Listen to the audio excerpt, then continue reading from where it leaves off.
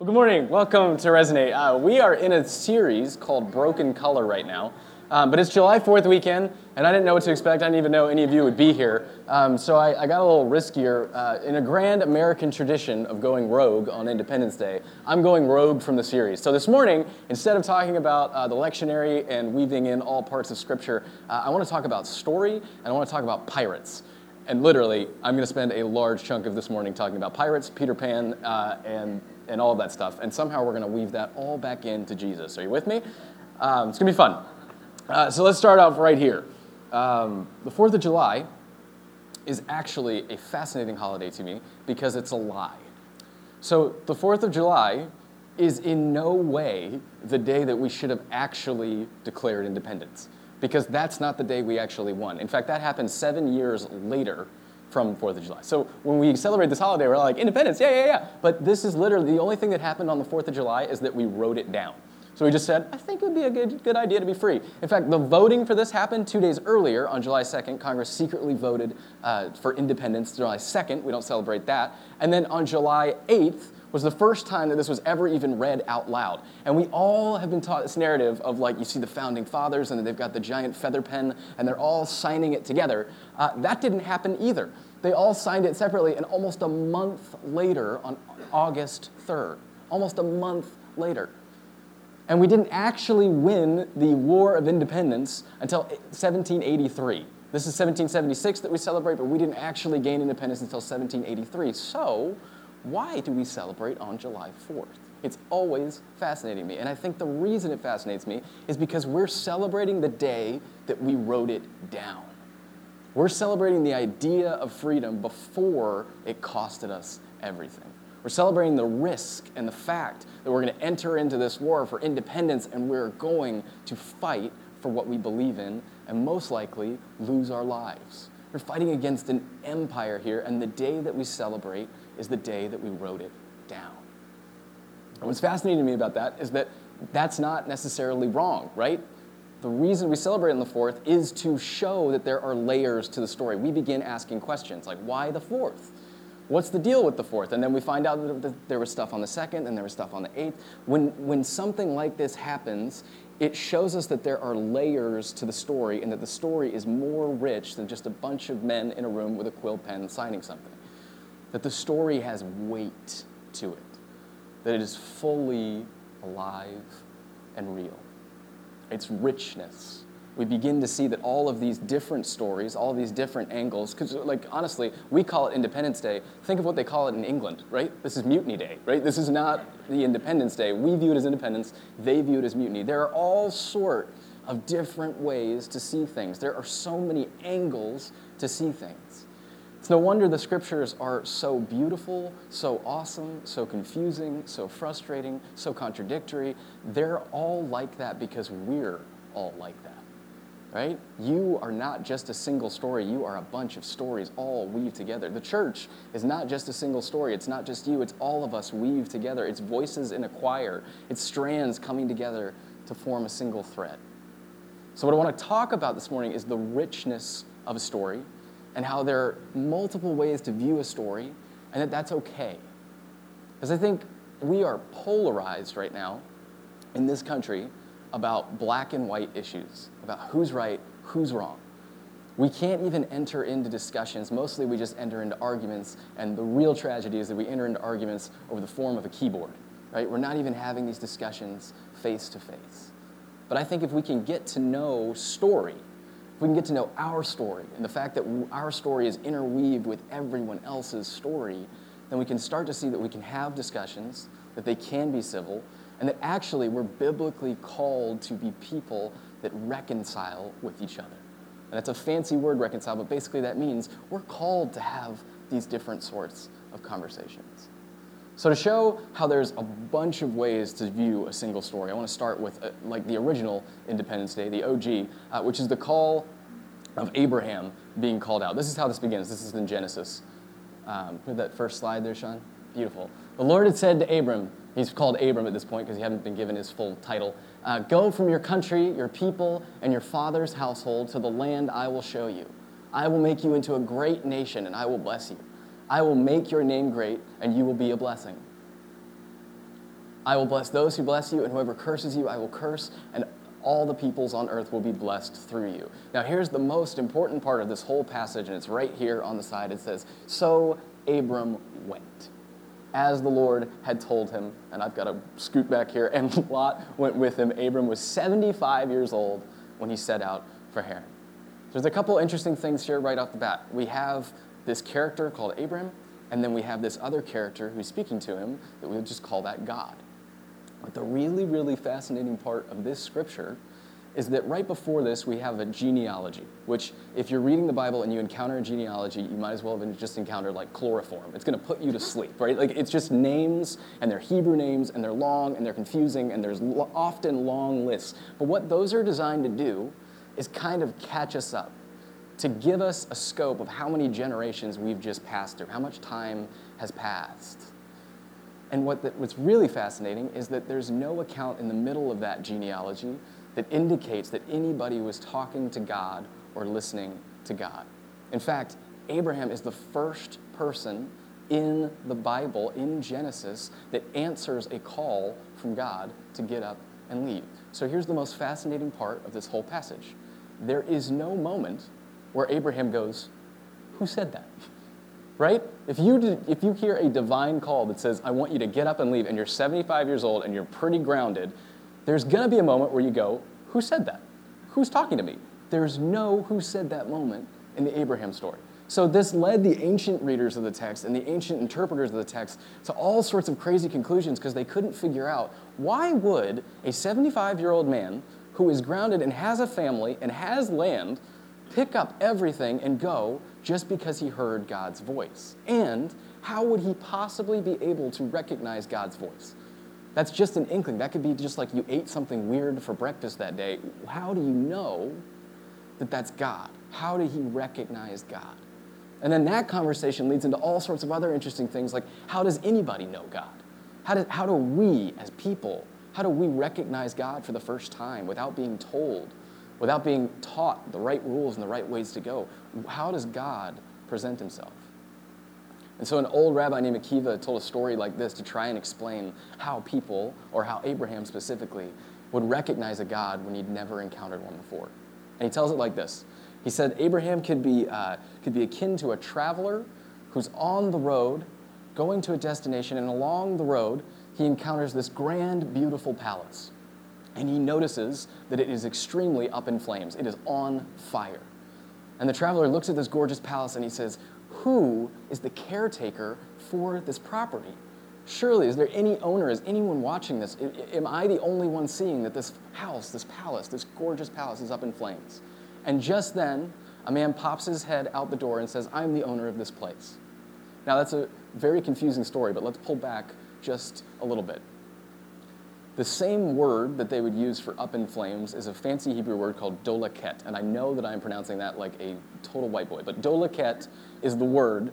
And that word can mean both up in flames and full of light.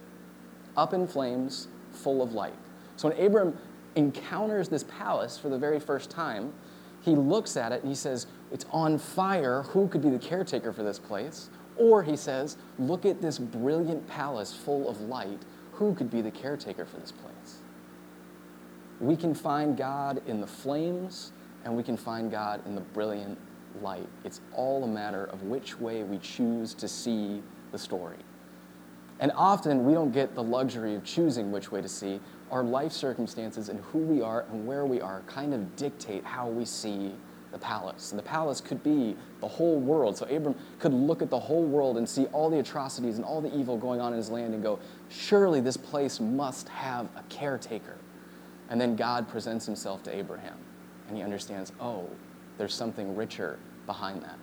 That could mean the world, and here we're going to twist it again, so here's another way of looking at that story. The palace could be the world, but it could also be the soul. So Abraham comes upon this, and he's on the road, and he says, this soul is on fire. Is there not a caretaker for my soul? And that's when God comes.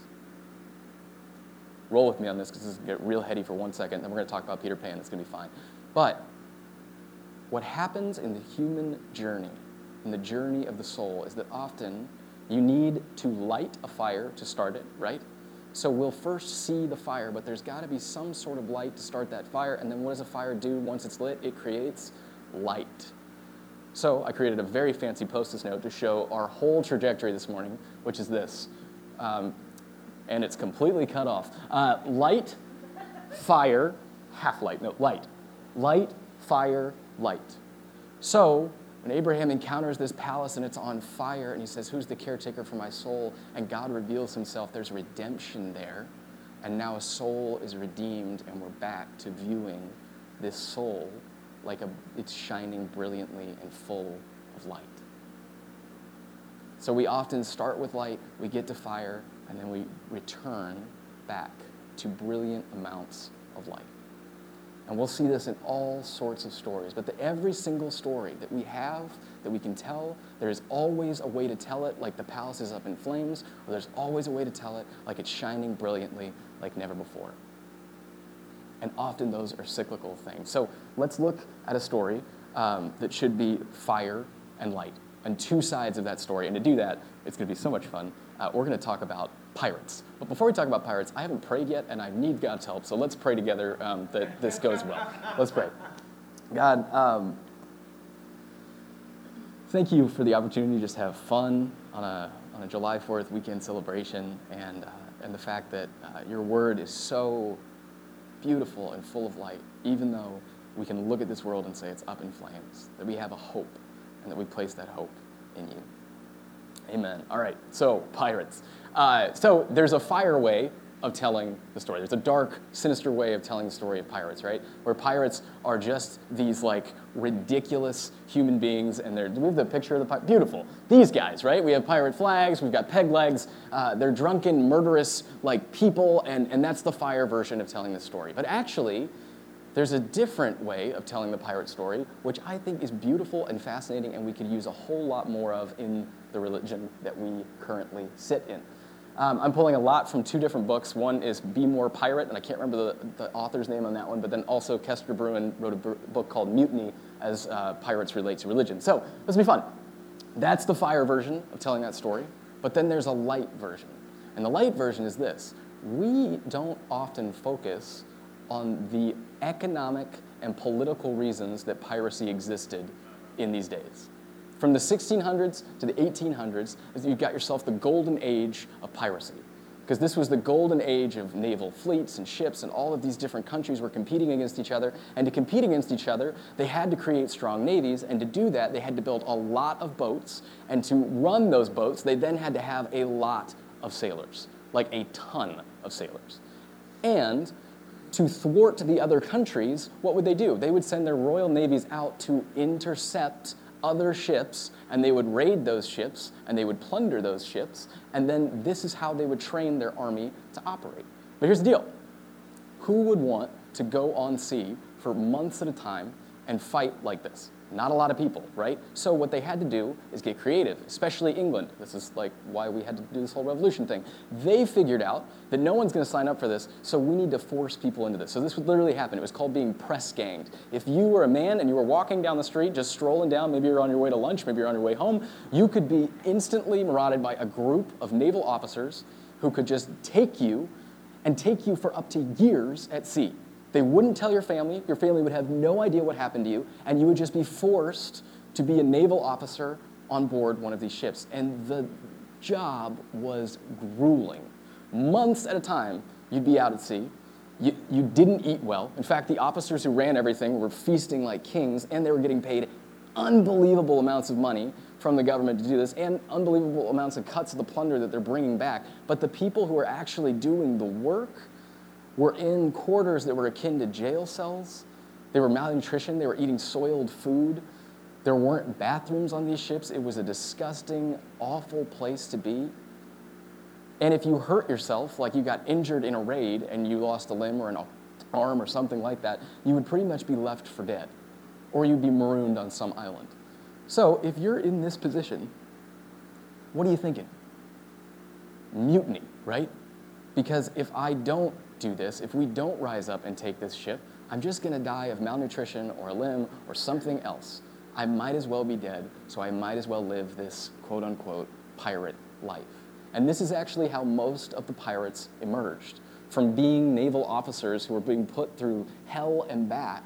And all of a sudden they realized if we just take this over, we can actually live a better life.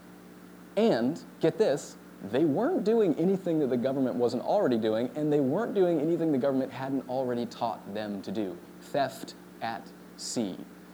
But to do this, they actually created a system that was way more fair than the British government, and it would look like this. Do we have the slide, Sean, of those 5 different things? Should be just text. Beautiful. Okay, here are 4 ways that I think pirates got it right and are still way ahead of their time and still way ahead of our time. First is fair pay. Now, did you know that the average CEO in this country makes over, like, the ratio of wealth income from the highest, the CEO, to the lowest paid worker is 362 to 1. 362 times the amount of money made at the top than at the bottom, right? And in a pirate's world, they were on board enough and smart enough to go, that's not fair. So even the captain said, no, that's not fair. I'll take 4 shares to every 1 share that you get. So the ratio of piracy and the booty that they would claim would be 4 to 1. That's amazing for that time. Sounds unfair at first, but compared to our ratios today, that's crazy. The second is voting rights. So they would literally, every single person aboard, person of color, white person, male and female, because there were female pirates, everybody got a vote. Everybody. That didn't happen in London at that time. That didn't happen in England at that time. We were years and years and years away from that happening in America at that time. Everyone had a vote. And then the third was care. So back to that limb thing. In the Navy, you lost a limb. You were marooned on an island, you were left for dead. The whole peg leg eye patch thing that we see in cartoon pirates isn't actually all wrong. What happened is if they would lose a limb or an eye or something like that, there was an actual payout for the severity of your injury. And what that looked like is that literally if you lost a limb, which we consider the biggest thing that could happen, and the surgeon fixed you up, they would pay you 800 pieces of 8, which is a great pirate phrase. 800 pieces of 8, which is akin to 30,000 US dollars today. $30,000 for a lost limb, because they said, you've worked with us, you've worked hard, you're going to get paid for your lost limb. And the third is freedom. So a lot of times these boats were going to West Africa and they were picking up slaves. And when a pirate ship would come across a slave ship, they would often loot that ship, but then they would go to the people who were living underneath, who were going to be sold, and they would either set them free or they would let them join their cause. Now, how many of us have ever looked at pirates this way before, right? Pirates are actually a result of oppression. Wherever there's a blocked system, you will find pirates. Let's fast forward years and years and years later, still in England, 1960. The BBC controls every single radio station in the country. And by every single radio station, I mean 3 of them. There are 3 radio stations, and mostly it's talk radio. Now, this is the 1960s, and rock and roll is exploding. And so this didn't fare well with the people. They wanted to hear more music. They wanted to hear more rock and roll. But in large, old British fashion, they were like, no, sir. So they couldn't have any rock and roll. So what these people did is they got on a ship, and they went out into international waters just far enough away that it would be legal for them to do whatever the heck they want, and they began broadcasting back to England, and pirate radio was born. Pirate radio became such a success and such a nuisance to the British government. 15 million people at any given time were listening to pirate radio as it was going on. No one was listening to the BBC. So what did that Pirate Act do? That Pirate Act went outside the system, outside a system that was blocked and locked, and a system that was never designed to change, and it then changed everything. The BBC started playing rock and roll. More stations were added, and soon broadcasting laws were added so that anybody could start their radio station as long as they went between the guidelines that the British government gave them. This unlocked the whole system. Think about the first time, if you're my age, that you used Napster, right? All of a sudden, Tower Records was nothing, right? You went online, you downloaded illegally, I mean, felt good though, illegally, like music, and you would download that music, and then you realize, oh my gosh, I remember the first time I did that. One, my computer got like sick, but like the first time you felt that freedom of, oh wow, there's a whole world out there, and suddenly you're deep into bootlegs and deep into like live concert stuff that you never even knew existed, and there's this whole new world that erupted. Now, what happened? Tower Records, Borders, Barnes & Noble, all of these places that used to sell CDs and thrive off of them, all of a sudden, those don't hold the power anymore. All of a sudden, the record companies don't hold the power anymore. And Napster didn't last, but that pirate act built the way to iTunes and then built the way to Spotify and streaming services that we have right now. Look, right now, I'm a big fan of MoviePass. And if you know anything about MoviePass, there's no way they're going to survive. But I love MoviePass, and what that pirate act did was free us from ticket sales forever. So now, all of a sudden, I view going to the movies totally differently, and the movie companies are going to have to catch up, and they're going to have to figure out some way to get us back into the theaters once MoviePass inevitably tanks, right? What pirate acts do is they take us out of a stuck system, a system that's never designed to change, and they move us forward. And let me just tell you, Jesus was all about this. There are so many instances of Jesus breaking the quote-unquote law to care for the human soul more than he cared for the law, to the point that they had to put him to death because of what he did. In Jesus' act on the cross, you have a freeing point. That act of piracy unlocked a blocked system called temple, and all of a sudden, the Spirit of God, this beautiful Spirit of God is now available to everyone, just the same as I can go online and download a CD from Napster, right? This act of piracy made God available to everyone. So now that we have that view of pirates, we have to talk about this little flying devil named Peter Pan. Do we have that picture of Peter? There he is, the little menace. So there are two ways of viewing this story, right? There's a light version, which is Disney version, which is there's Tinkerbell, hoo-ha, hurrah, we're in London, merry time, yay. And then there's also a fire version. And this isn't hard to do. It's not reaching very far. Peter Pan is a menace, like a real menace. Here's the deal. Peter Pan is named Peter Pan because Pan is the Greek god of mischief. But Pan is also the Greek god of mischief and the same exact god that we get our picture of the devil, with the hooves and the horns and all of that good stuff. Pan is a creepy character, and the author literally named him like this, and he's said it before on record. When they did a statue in Kensington Park of Peter Pan, they erected this statue to kind of like glorify this beautiful story this man had written, but they used a different child model than he had originally wanted, and when he looked at it, he said, it's too nice. It fails to get at the devil in Pan, all right? So even the author is admitting that this guy is a menace. Also, in the original book, Peter Pan would kill lost boys and pirates alike. Lost boys and pirates alike. And he would kill lost boys, his crew, I would call it a cult, his crew that he would literally murder for just growing up, right? Peter represents a system that is never designed to change. You're supposed to be young forever in Neverland. And get this, the Lost Boys never chose to be there. In the original book, the Lost Boys were boys that fell out of their carriage in the hospital, and no one would care for them, so Peter Pan would swoop in and he would take them to Neverland. I call that kidnapping, and it's a cult, and so you have a little man with a knife flying around. He's a cult leader, modeled after the devil. This man has to be stopped. So who do we have to stop him? Pirates. So pirates come back in the fold. Do we have that picture again? Yes, these dudes are not bad. They are trying to stop a menace. So this is the fire version of this story. How do we use the fire version to get back to light? How did we go from light version Disney to fire, and then the next arrow, which is light? How can we make this story shine again? And I believe the way that we can make this story shine again is the real protagonist of this story, which is not Peter Pan, the flying menacing devil. The real protagonist of this story is Wendy. Wendy is a girl on the cusp of womanhood. In the original play, Captain Hook and her father are played by the same man. So you have this structure power thing of like, I want to be an adult. But then you have parents who in the beginning of the play leave her to take care of her siblings and go out to dinner and go out to party somewhere. So they're not letting her grow up, but they're putting the same responsibilities of motherhood on her in a time where women's suffrage is huge. So this is all an allegory, an all amazing, beautiful symbol. She's not able to fully grow up, and yet they're thrusting the responsibilities of a grown-up upon her. And even worse, Peter Pan comes in and takes her, and suddenly she has to be mother to all the Lost Boys, right? We find a system that is now blocked. And who better to unblock a blocked system that was never designed to change than a pirate?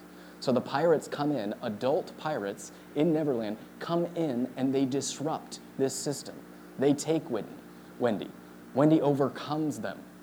There's even a crocodile with a clock inside of it ticking to represent time, to represent how time comes back into the story, and you should grow up, and you should learn. And Wendy takes this whole adventure, and she takes it back home, and she learns that growing up is the only option.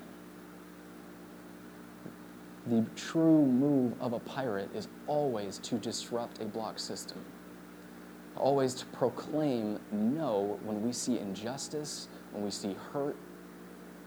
And really, it is the biblical tradition of the prophets, it's the biblical tradition of Jesus to proclaim something. So let's do one more story of fire and light, and this one's going to be really fun. Let's do the prodigal son. So the prodigal son is a gorgeous story, and we've talked a lot about it, but I want to, the light version would be Redemption, Salvation. Henry Nouwen wrote this gorgeous book about the prodigal son and Rembrandt's painting of it. If you guys had time to read that, I would highly recommend it. It just paints this gorgeous picture of redemption, right? The son goes to his father and he wants his inheritance, which is the same way in that culture of saying, I wish you were dead. And the father says, fine, and he gives him his inheritance, and the son goes off for some wild living, runs out of money, and ends up feeding pigs, and then goes, man, remember how my dad's servants got treated? At least if I go back there and I beg him for a job as a servant, maybe I can get a job, and maybe I can eat 3 meals a day, and maybe I can be okay, but I can never be his son again because I basically just, culturally, I've left that family. If a son or a daughter were to leave the family, in that tradition, they would sit Shiva for them, which is the same thing you would do if you died. If your son was dead, you would sit Shiva, and if your son left your family and did a move like that, you would sit Shiva, as if to say, as a group, as a culture, as a family, this person is dead to us.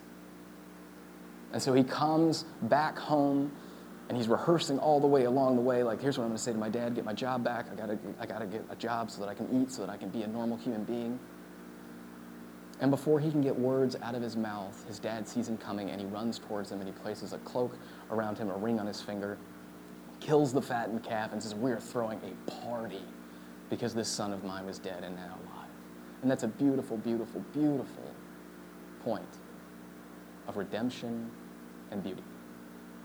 But there is a different way to think about this story, and I think it's very important to think about this story in this way. Think about this. There are other parables, there are other stories about God the Father.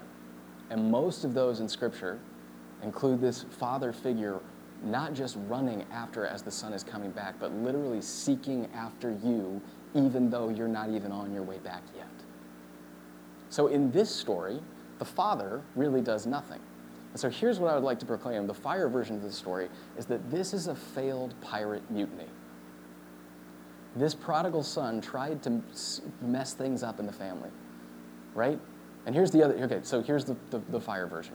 This prodigal son, this is a wealthy family. If we know anything from this story, if they have a fattened calf and they have servants and they have all this kind of stuff, they are a pretty dang wealthy family. So here's this younger brother who is not entitled to inherit any of this stuff as much as his older brother is going to be, just culturally, and he's looking at his life and he's going, this is the only life I'll have. This is a system that is never designed to change. And so he goes to his dad in an act to say, Dad, give me my inheritance, not just because I want you dead, but because I want to prove that I can go make a life for myself and that I don't have to be in the system that's never designed to change. I want to change things up big time. So he gives him his money, and he makes a lot of failures along the way. But here's the thing. The tragedy of this story, if we're going to look at it in the fire version of things, is up in flames, is that when the son comes back, this doesn't change anything about the father, about the system that was never designed to change. In fact, he's just welcomed back in, and his life is going to be just the same as it was before. There's no change in that. This act of piracy to try and mutiny, to try and get things different, to shape things up, to come back to your father a success and say, Dad, look at the life that I built for myself over here. And instead he comes back and the system never changes. And that's a really depressing way to view that story, but I think the real beauty is what Jesus does with this story after he says it. Because there's another story in the Bible of 3 characters, like this one has the older brother and the son and God. There's another Trinity that happens in our scriptures, and that's the Father and the Son and the Holy Spirit. So think of this beautiful family, wealthy, haven't experienced pain, and it's a system designed to never change. And now think of Jesus as that prodigal, breaking out of that system to come down here. And instead of the Father not even going to look, now Jesus is put on a cross, and he doesn't just go back to heaven, he stays here. He comes back here to proclaim the good news. Suddenly, that story gets trumped. He goes further than the story of the prodigal son, and he says, no, now I'm the Father running not just towards you, but I will find you. And he does so in a very interesting way. And this is where we could turn it and look at a story from an even different point of view, which is Peter as the prodigal son. Now, if you know anything about Peter, Peter's a disciple. He's kind of the most brash disciple there is, and he's kind of the slowest learner there is. There's a scene in Acts where he's literally, the last command of Jesus is go and tell all nations about this, and then we go a couple chapters, which is a couple years, and then Peter walks in the home of a Gentile, and he's like, I'm beginning to see that this message is for all nations. Thank you, Peter. That's years later. So he's a slow learner, he's a little brash, and when Jesus is hung up on that cross, or the night before he is hung up on that cross, Peter, to protect himself, denies him 3 times. And that's the equivalent of literally the prodigal son walking up to your dad and saying, I want my inheritance because I wish you were dead. To actually move away from your rabbi, to disown your teacher, was a grave, grave, grave, grave thing then. It meant that all of the life that you poured into this is now gone. That all the teaching that you've learned, you were, as a student, as a disciple of a rabbi, you were actually supposed to look at how a rabbi would physically walk and then mimic that. That's how deep you were supposed to go into this. And so for him to say, no, I don't know this man. I don't know this man. I don't know this man 3 times was to deny Jesus 3 times. So you have to imagine Peter just feeling, the weight of that. And now this Jesus, this leader is dead, and I'll never have a chance to redeem myself. I'll never have a chance to be forgiven. And he does that betrayal, that thing, and it's really weird, but the scripture mentions it twice. He does it right next to a coal fire. A coal fire. And whenever scripture mentions something more than once and it's a specific detail, hold on to it. Look it up. Because there's often something that they're trying to tell you. Like this story, this fire, this up in flames moment might come back. And it does, because when Jesus comes back from the dead and he arrives to present himself to his disciples, he comes and he starts a coal fire on the beach, and he announces his presence, and Peter is the first one to jump and dive out of that boat and swim to shore. And all of a sudden, there's this really interesting moment where Jesus just redeems him 3 times just to say no. But look at this story. There's a fire story, the prodigal who says, no, I wish you were dead. And that fire shows up, and now that fire, interestingly enough, Jesus says, Peter, do you love me? And he says, yes. And he says, feed my sheep. And they do that 3 times, and they're by this fire, and now this fire is cooking breakfast. They've killed the fattened calf, right? They're going to feast. I don't know if you know this, but in ancient Near East societies, there was 1 key meal a day, and that was at the end of the day. Breakfast didn't exist. And so it's very likely that Jesus created the tradition of breakfast in that moment. Thank you, brunch. Thank you, Jesus. Amen. This is the moment where at a coal fire, all of a sudden the fire starts giving us more light.